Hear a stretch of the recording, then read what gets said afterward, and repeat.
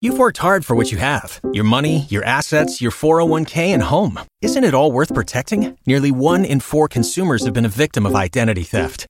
LifeLock Ultimate Plus helps protect your finances with up to $3 million in reimbursement. LifeLock alerts you to identity threats you might miss. And if your identity is stolen, your dedicated U.S.-based restoration specialist will work to fix it. Let LifeLock help protect what you've worked so hard for. Save 25% off your first year on LifeLock Ultimate Plus at LifeLock.com/aware. Terms apply. Mean Old Lion Media presents The History of Being Black. Welcome, what up, though, to the History of Being Black podcast. I am your host, Jay Hall, but we're here talking about all levels of being black. And I am here with a Washington, D.C. icon / legend, Mr. Rick Doc Walker. How are you, good sir? I'm doing good. Happy to be here, Jay. That's good. That's good. I'm glad everything is well with you. How's your summer going? Everything smooth in that direction? It was moving in the right direction. It's been hot, but as long as it's not snowing, I can cope with it.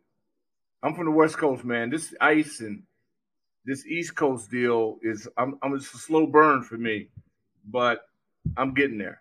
Hey, listen, do not feel bad. I was born in December and born and raised in Detroit, Michigan, and I despise the snow. I hate any weather past October. So I'm with you. Yeah, it's the postcard thing is good.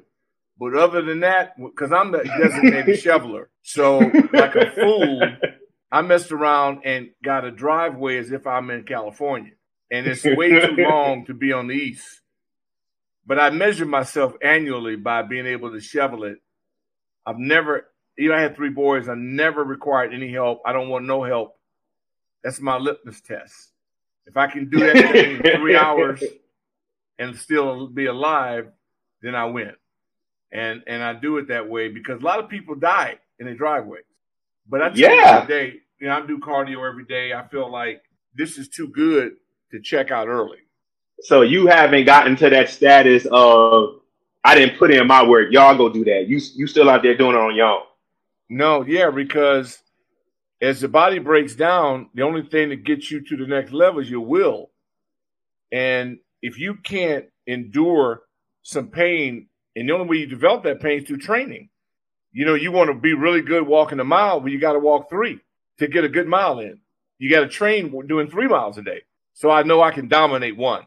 Yeah. So I have to play create these games with myself just to be competitive because the older you get, you slow down.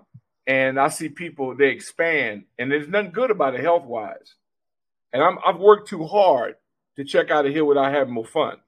So if you catch me in a bad situation, it's an accident because I'm planning on riding this dog a long, long time. Yeah, let's talk about that work. You're a former NFL great. You played for the Cincinnati Bengals, 1977, 1979, but you're most known for playing for the Washington then named Redskins. Now, I went to Howard and I lived in D.C. for a lot of years, and so to my friends who are born and raised in Chocolate City, I sent out the group text, let them know I was talking to you. So I'm gonna let you know when they got the questions for you, when it's my questions and it's theirs. Okay. But let's talk about that for a second. You also won a Super Bowl in 1982, which is something that is considered legendary. Against the Dolphins. Against that, when you talk about playing on that high intensity, you talk about work, and you've been retired for some years now. What was something that you would say you took from the game that you take in everyday life right now? Well, competition. You have to create a level within yourself to increase your level of competitiveness. If I'm in the marketplace, I'm competing in that, whether I'm in retail, wholesale, because by nature, I'm a businessman because life is about being in business to me. If you don't run a real good business, you don't eat well. About options. I choose what I eat. I earn the right to eat at the level that I perform. So I'm not going to be given anything. I'm not be given rations. I deserve white tablecloth, steak, and lobster. So in order to do that, I have to create a platform that will allow me to roll the way I want to roll. That's on me. Now, I know there are some restrictions, and I've been discriminated against. I did the whole black thing, but that don't work. That's not good enough because I see too many people that succeed, too many people that do it. When Dave Chappelle, when he walked away from on principle, I knew then I was right. That's my guy because he's not controlled by anything. He sets the bar. You establish your own market, And then you attract people to the marketplace. And if it's good, they'll reward you for it. And then you can sustain what you want to do. I'm not going to be dictated to, told where I live. I ain't doing that limitation thing. I bust out that bubble. And then if you can help others do that, you can make a living with it. That what you speak of, is that what got you into playing football in the first place coming up? No. I got to playing football because I hurt my arm. I was a pitcher. Baseball is my love, my sport. I mean, I was 12. I asked my mom, and my father was a Giants fan. He's a Marine. So of course you go get your old man. And I said, well, I'm a Dodger guy because that's their rival. Like my son, one of my three is a Celtic guy because I'm a Laker guy. And so I asked her, I said, Mom, do they pay the pitcher when he don't pitch? She didn't know. She was a nurse. She went to the hospital, came back the next day and said, baby, they told me, yeah, you do. I said, wait a minute. It's 160 games. I only got to play 30. And I get more than the guys who play every day. Sign me up. And at that point, I was committed to being a baseball player, and I could hit and I could play short, I could field. Because I didn't look at the football, man, they were all that gear, people getting knocked out. I'm thinking to myself, that's stupid. On ice and skating, I ain't doing that. That's out. Basketball, I love. It's really nice, but if you distinguish yourself with height, I was 6'4", 6'5". That's and plus it's way too much running. And I said, I'm built for baseball. One day up, 4 days sitting there sucking on sunflower seeds, watching the rest of y'all work, and I get a bigger check than you get. And if you can figure that out better than I did, then I'll tip my hat to you. I was about to say, so how is it that you go to playing a sport and doing it well of a sport you wasn't even interested in? Well, no, I wasn't interested in it. I enjoyed it, but it's way too hard. See, when we were in the 60s, the 70s, there are no black coaches. So it's being predominantly run by white men, and they are abusive. And at the time, drinking water was an indictment on your manhood. And they judged everything by weakness, and everything weak to them was female. Every derogatory comment to you was about a female. Well, my father had 3 tours of duty. I thought my mom was Superman. She working 2 jobs. I ain't never missed nothing. So they clouded my judgment based on how they were going after. We had to do stupid things like snake drills, and everything was one-on-one, and bull in the ring, and testing your physicality and your manhood constantly, which is okay. I can get through all that. But in the end, I just thought it was barbaric. It just didn't make a lot of sense to me. But I enjoyed it because it's a group deal and all my boys is playing. And winning in it is great. I'm a victory jockey. So what drives me is winning. So I won championship at 11 and 12. I was undefeated at 13.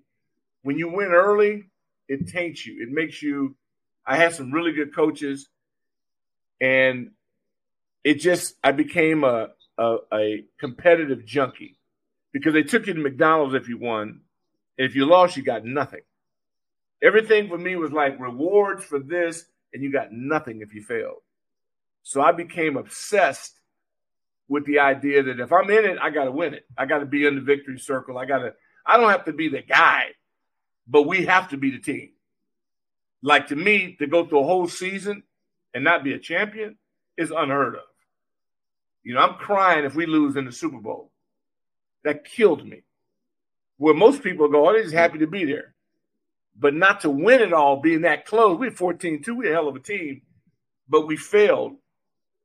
And that's how I'm built for that. I'm built like, okay, that's not good. But we got there, and I keep driving it while I'm out the league. So I'm trying to win the Super Bowl of life. I'm trying to win the Super Bowl in whatever business I'm in. I'm trying to win whatever's there to prove to me that we are performing at a higher level than your group is performing. When did you start seeing that you were able to achieve the pro status? You had that drive early, but when did you start saying, hey, I can actually do this for a living? I just following the rest of the pack, being in it. I enjoyed it. We won the Rose Bowl at UCLA, and we beat undefeated Ohio State, and another great deal. We won the Pac-8 at the time. So it's another championship. I'm just collecting these championships. And in the pros and with the Bengals, and they're terrible, we lose. I had five head coaches in my first 5 years in the league. So you could say, why me? Or you could feel like you've been, earmarked or cursed. But I always saw that it was just preparation for something that would be on down the road. And as a result, playing for 5 different head coaches in 5 consecutive seasons, it ended up giving me a good basis and a platform for management and what I do now. If I'm talking about a workplace or how we can generate a morale or we can set goals, I had to live it. I had to go through this. I had to be humbled. I broke my arm twice my rookie year. I had to go through these things in order to build up that callus that's necessary to get through tough times. What's one of the things that you can describe the difference between being a pro-Black athlete in America then versus now? We make more money, but we have very little control. The NBA is balling because they make the most. They have 17 of the 32 coaches that are African Americans. They have proven to be the closest to equality. And that's hard because, you're dealing with billionaires. They're the best.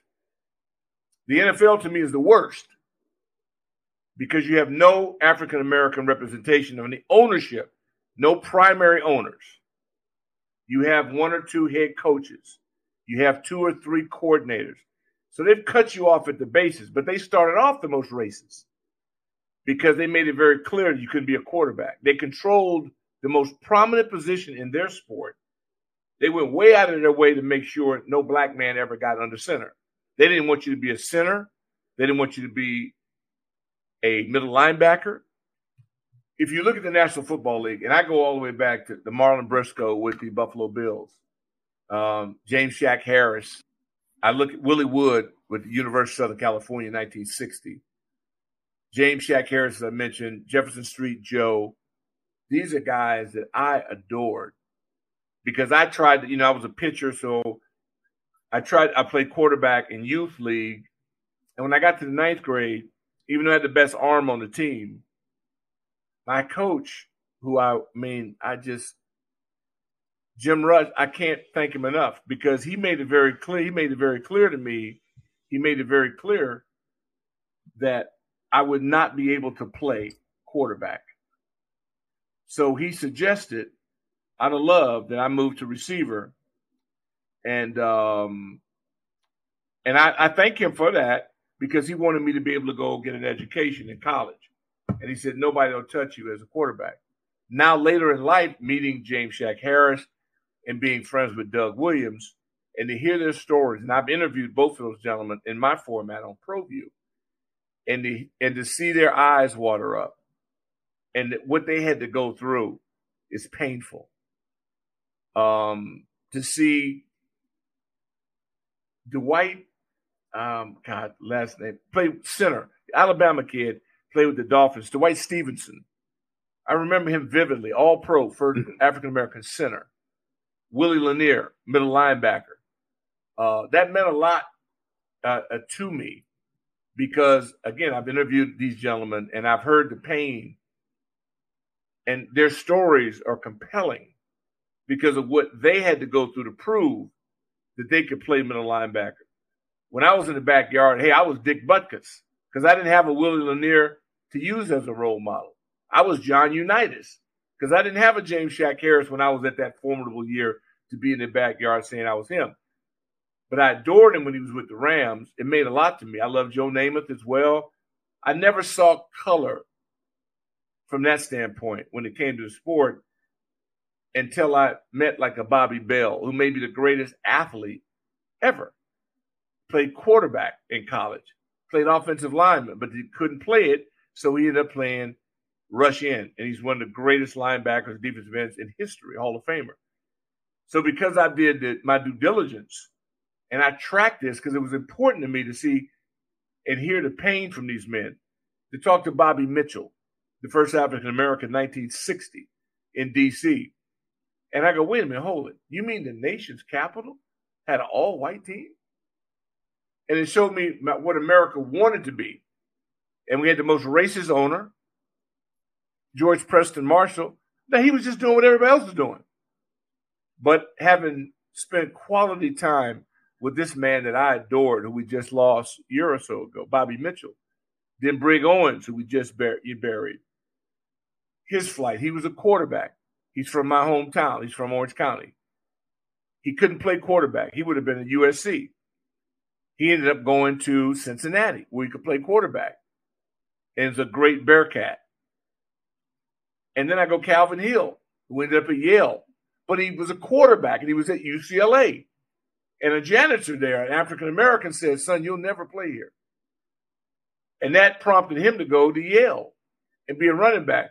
So because I'm so interested in this, and I followed it, and I tried to document it as much as possible. And then when I met Coach Thompson, was able to work by his side for 12 years. And I've interviewed and talked with Coach and Bill Russell, who we just lost, Sam Jones out of Carolina.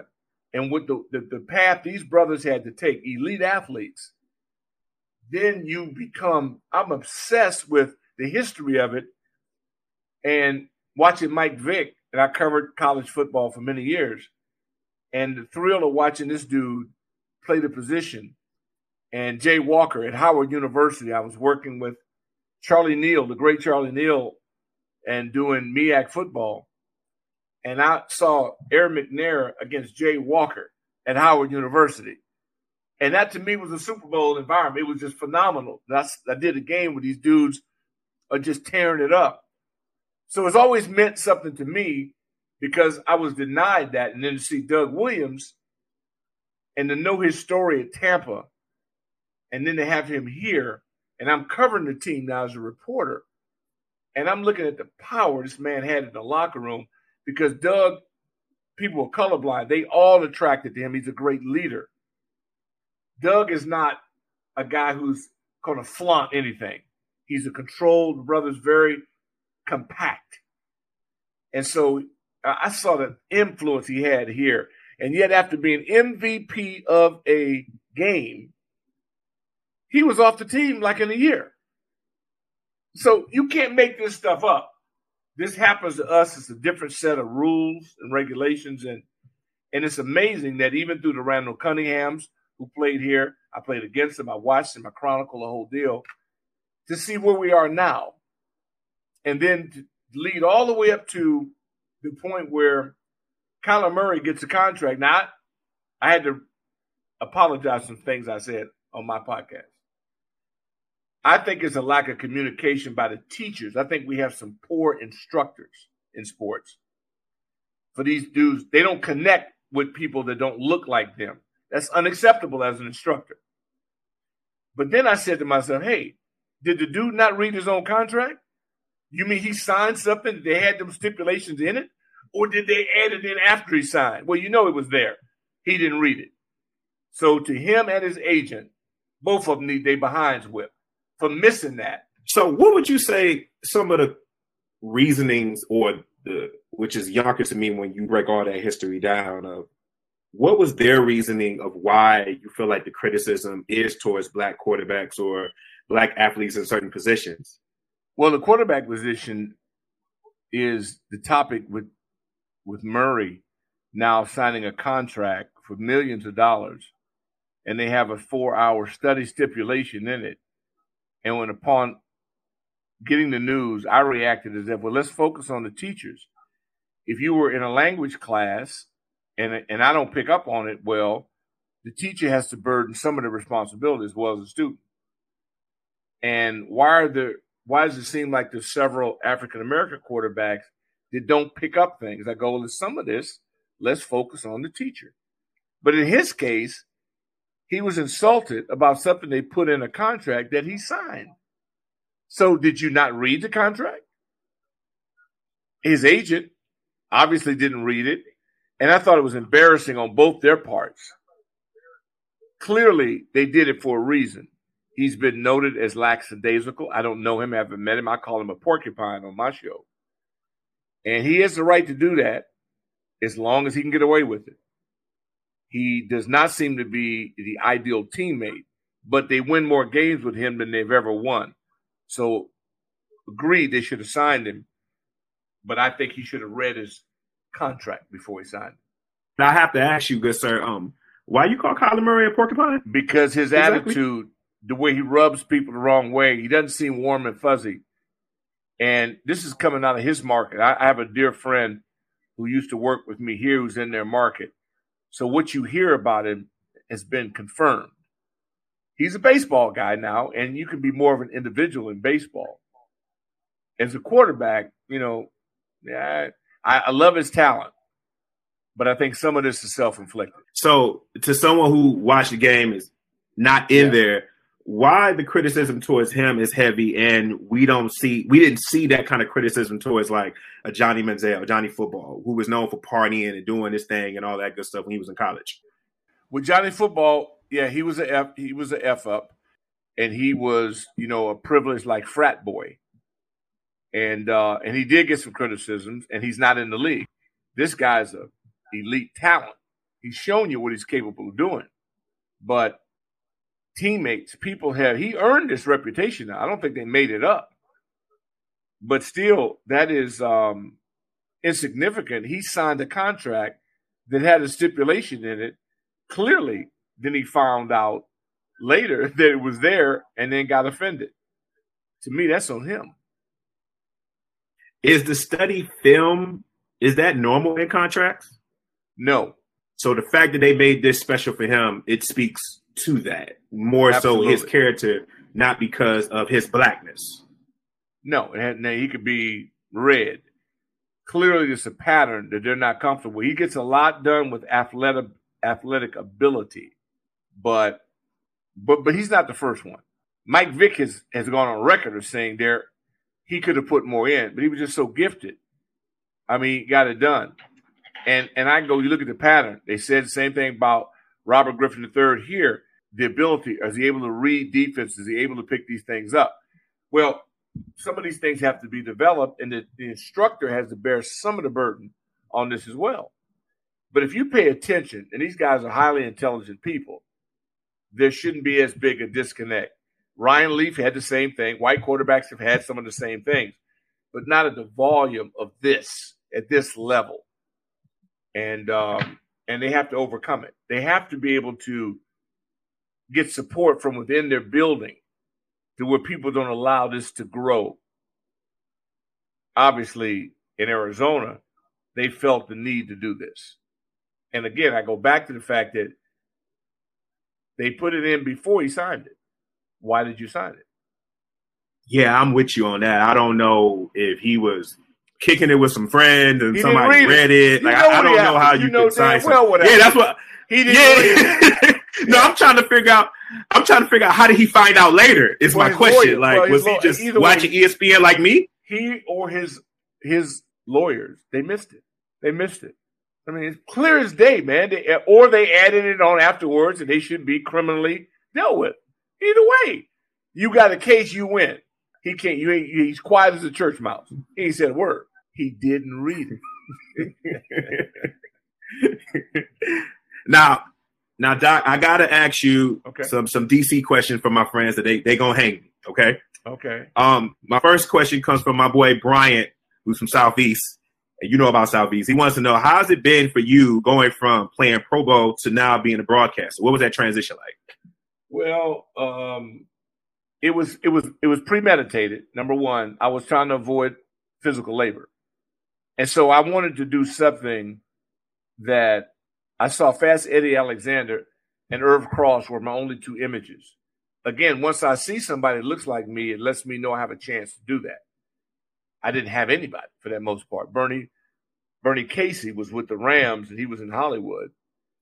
So the only African Americans that I saw that made the transition or went into that were either entertainment or Bernie Casey. So because I'm in LA, Fast Eddie Alexander covered the Bruins. So he allowed me access. I told him I was very interested in this. And so once you get exposure, I got to go down to the network with him and see him work. I idolized the positions he was in, and to see Irv Cross, it's the only guy I saw. And then OJ get it, even with the Hertz commercial, but OJ was doing sideline, Lynn Swan. You can put him on one hand. And so when you see something like that, I said, well, that's cool because they get to stay in the game. I didn't have images of African-American coaches. I couldn't coach. There were certain things I didn't feel like I could invest in because there'd be no return. So I took the path I thought of least resistance and got involved in it from that standpoint. I should have an advantage. As a former athlete who understands all sports, not just one sport, I could have a chance at it. And that's where I started. All right, my next one comes from my homeboy Denny from Uptown. He wants to know, what are your thoughts on Joe Jacoby being left off the seniors list? On Jacoby being left off the seniors list. It's awful. He's the best, most physical, and most imposing individual I've ever been playing with. He was a thrill to play with because he didn't have to do much because he was so dominant. It's pitiful. Somebody has really irritated somebody in the league office from Washington. And Art Monk had to wait way too long. How do you leave with the all-time leader in the history of the league when you retire and it take you that long to get in the Hall of Fame?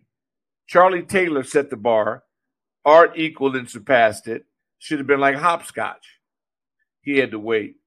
Our guys, it's pitiful. It really is. And so Larry Brown, to me, is a Hall of Famer. Pat Fisher's a Hall of Famer.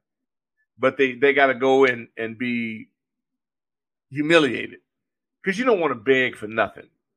But I think those guys are worthy. And it really, really broke my heart.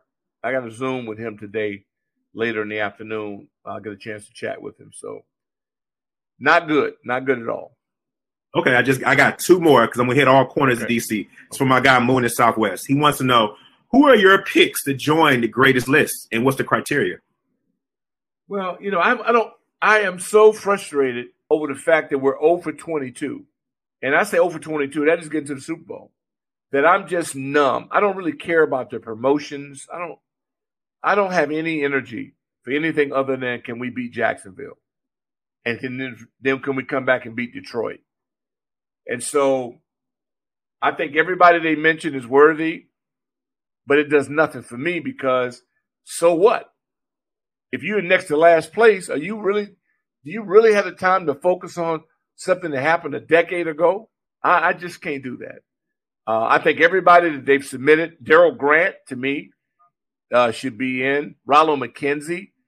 These are two-way players. Raleigh played 5 positions on great teams that went to 3 or 4 Super Bowls. How can he not be there? Darrell Grant, two-way player, center, snapper, wedge buster, badass. Dexter Manley, Worrell Grant, Dave Butts, Charles Mann, Tony McGee. Those guys were ferocious. And there's so many obvious omissions that I just can't take it seriously. Got you. Okay, final one comes from my girl Lindsay out in Northeast. She wants to know, how do you feel about the team going from Redskins to the Commandos? Again, I'm numb to it. If I met a senator, Native American of Utah, about 20 years ago. I stopped saying it 18 years ago. I asked him, was it offensive? He said it was. I said, no problem. I've called them the Skins, the Hogs. I usually refer to them as the Burgundy and Gold, and I just moved on. I always loved the logo because I'd never seen a dark-skinned image being represented on anything. I thought it was honorable. I love the logo, and I still wear the logo. I respect them, and I do not display the name. But, yeah, but I say to the same people that have the Confederate flags in their house. You know, that's a symbol of hate in many circles. We went through this with the NASCAR group. And so if you don't refuse to evolve, if you refuse to grow, to hell with you. I have to. Because I was called Negro, nigger, spook. I was called, and then when 1968, when James Brown said, say it loud, I'm black and I'm proud, that's the first time I had dignity. That's the first time I said, yeah, I don't have to feel like I'm wrong. No, I'm right. And I don't let other people put me in a box. But that's how they trained us. That's how we grew up. I had to say a Pledge of Allegiance. It didn't even affect me. I had to say I honored people who didn't even consider me to be human. So, I mean, I I'm the wrong guy for all this for y'all, because I'm telling you right now, I don't dare say that tune. This is so powerful that it don't mean it doesn't have any merit to me unless you got a chance, like everybody else in this marketplace, to compete financially. They want to run a 100-yard dash and have a 20-yard head start, and they think that's fair. But then when we catch them and we put the Usain Bolts of the world after them, and then when we catch them, then they have a real problem. They forced us to be superhuman damn near because of all the restrictions and requirements. My father was in the Marines. My father-in-law was in the Air Force, and they were discriminated against, yet they still served. And they served with pride. And they would have died for this country. So if you're willing to die for a country that don't even respect you, or going through the pandemic, you got to fight to get things to heal you, because we're a top-down society and we ought to be a bottom-up society. But they're so greedy, those at the top, and we allow them to stay there because most African Americans, a large majority, I take that back, large majority, don't vote. And they don't understand the political system. They think voting is a once every 4 years deal. They don't understand. It's every 2 years. It starts locally. You got to get involved. You got to have a voice.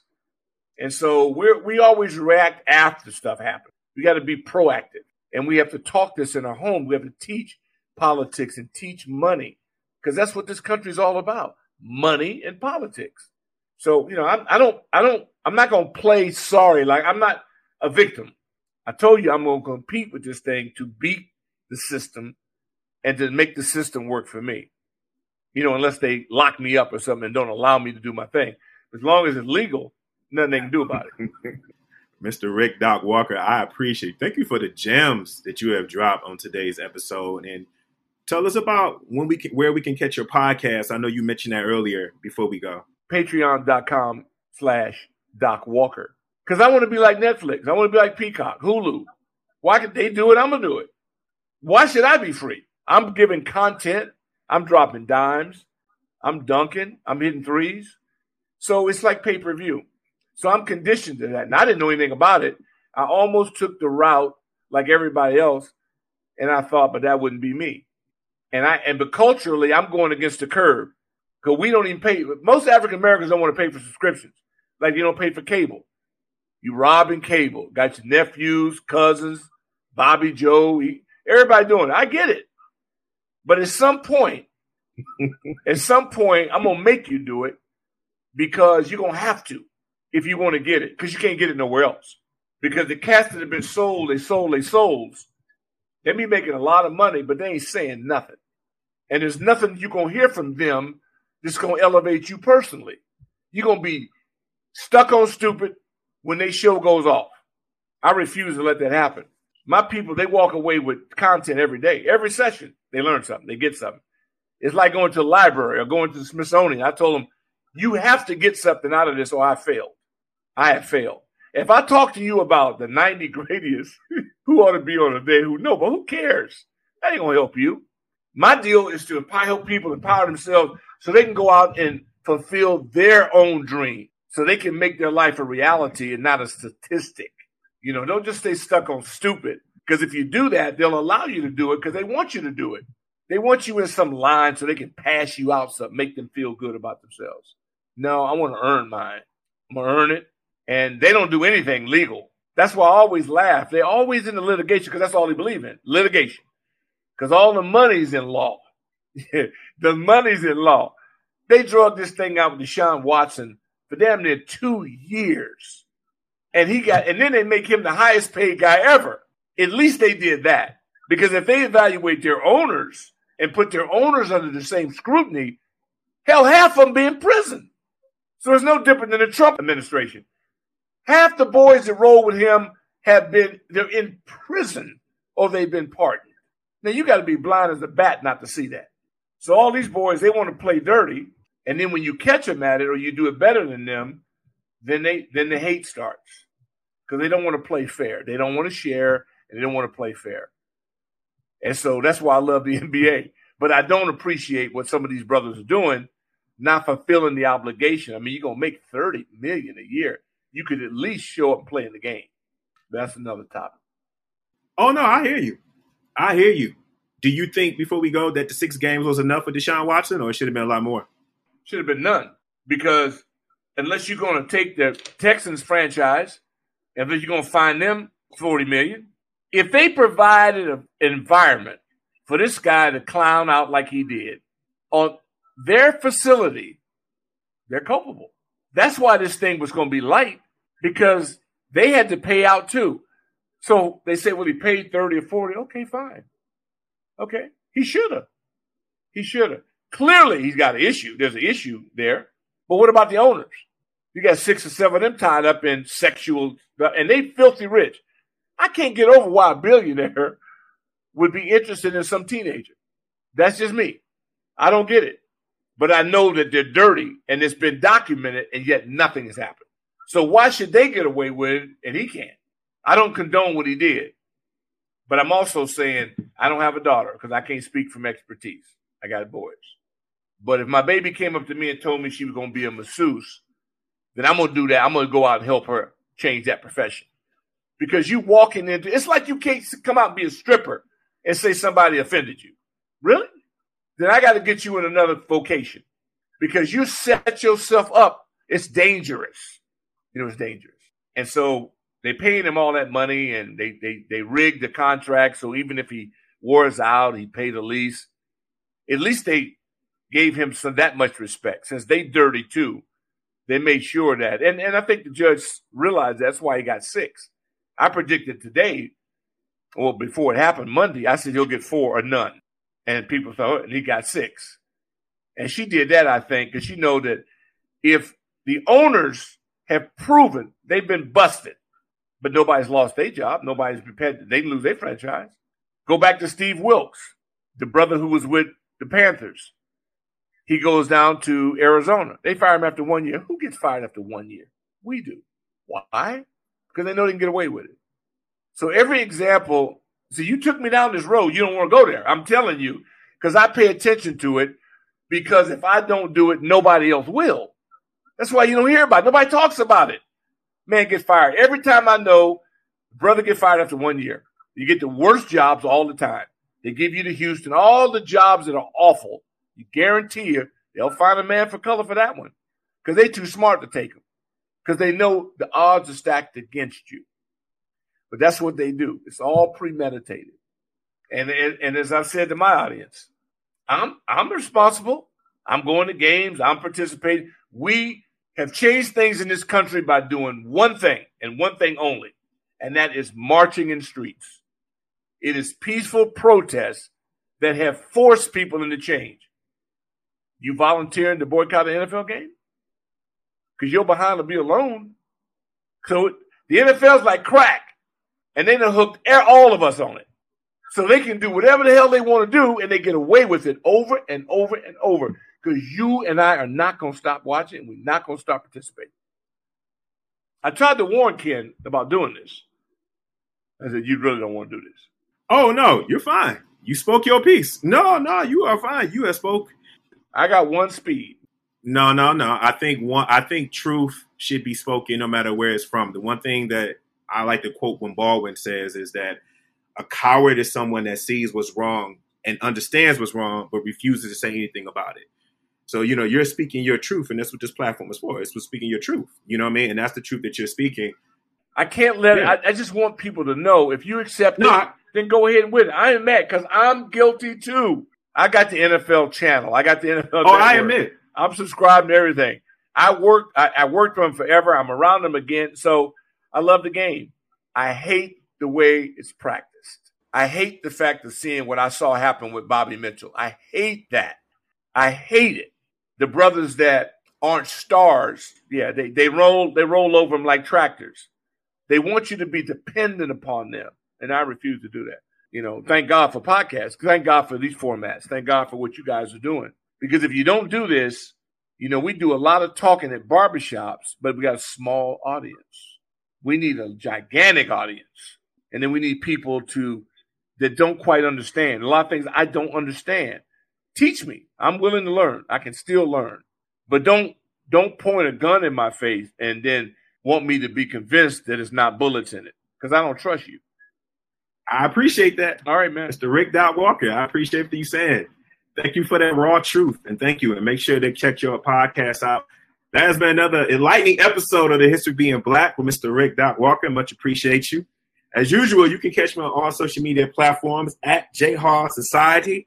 Make sure you check out the History of Being Black IG page. Leave your comments. Make sure you let us know exactly how you feel. Mr. Rick Walker, hope I can have you on here again when the season starts picking back up and you start giving your opinion, NBA and NFL and other things that you want to talk about too. Hey, man, it's up to Ken, man. Ken, I'm still trying to get out of detention. He had me in detention for about 1.5 years. So hopefully I'm working my way out of his detention, his doghouse.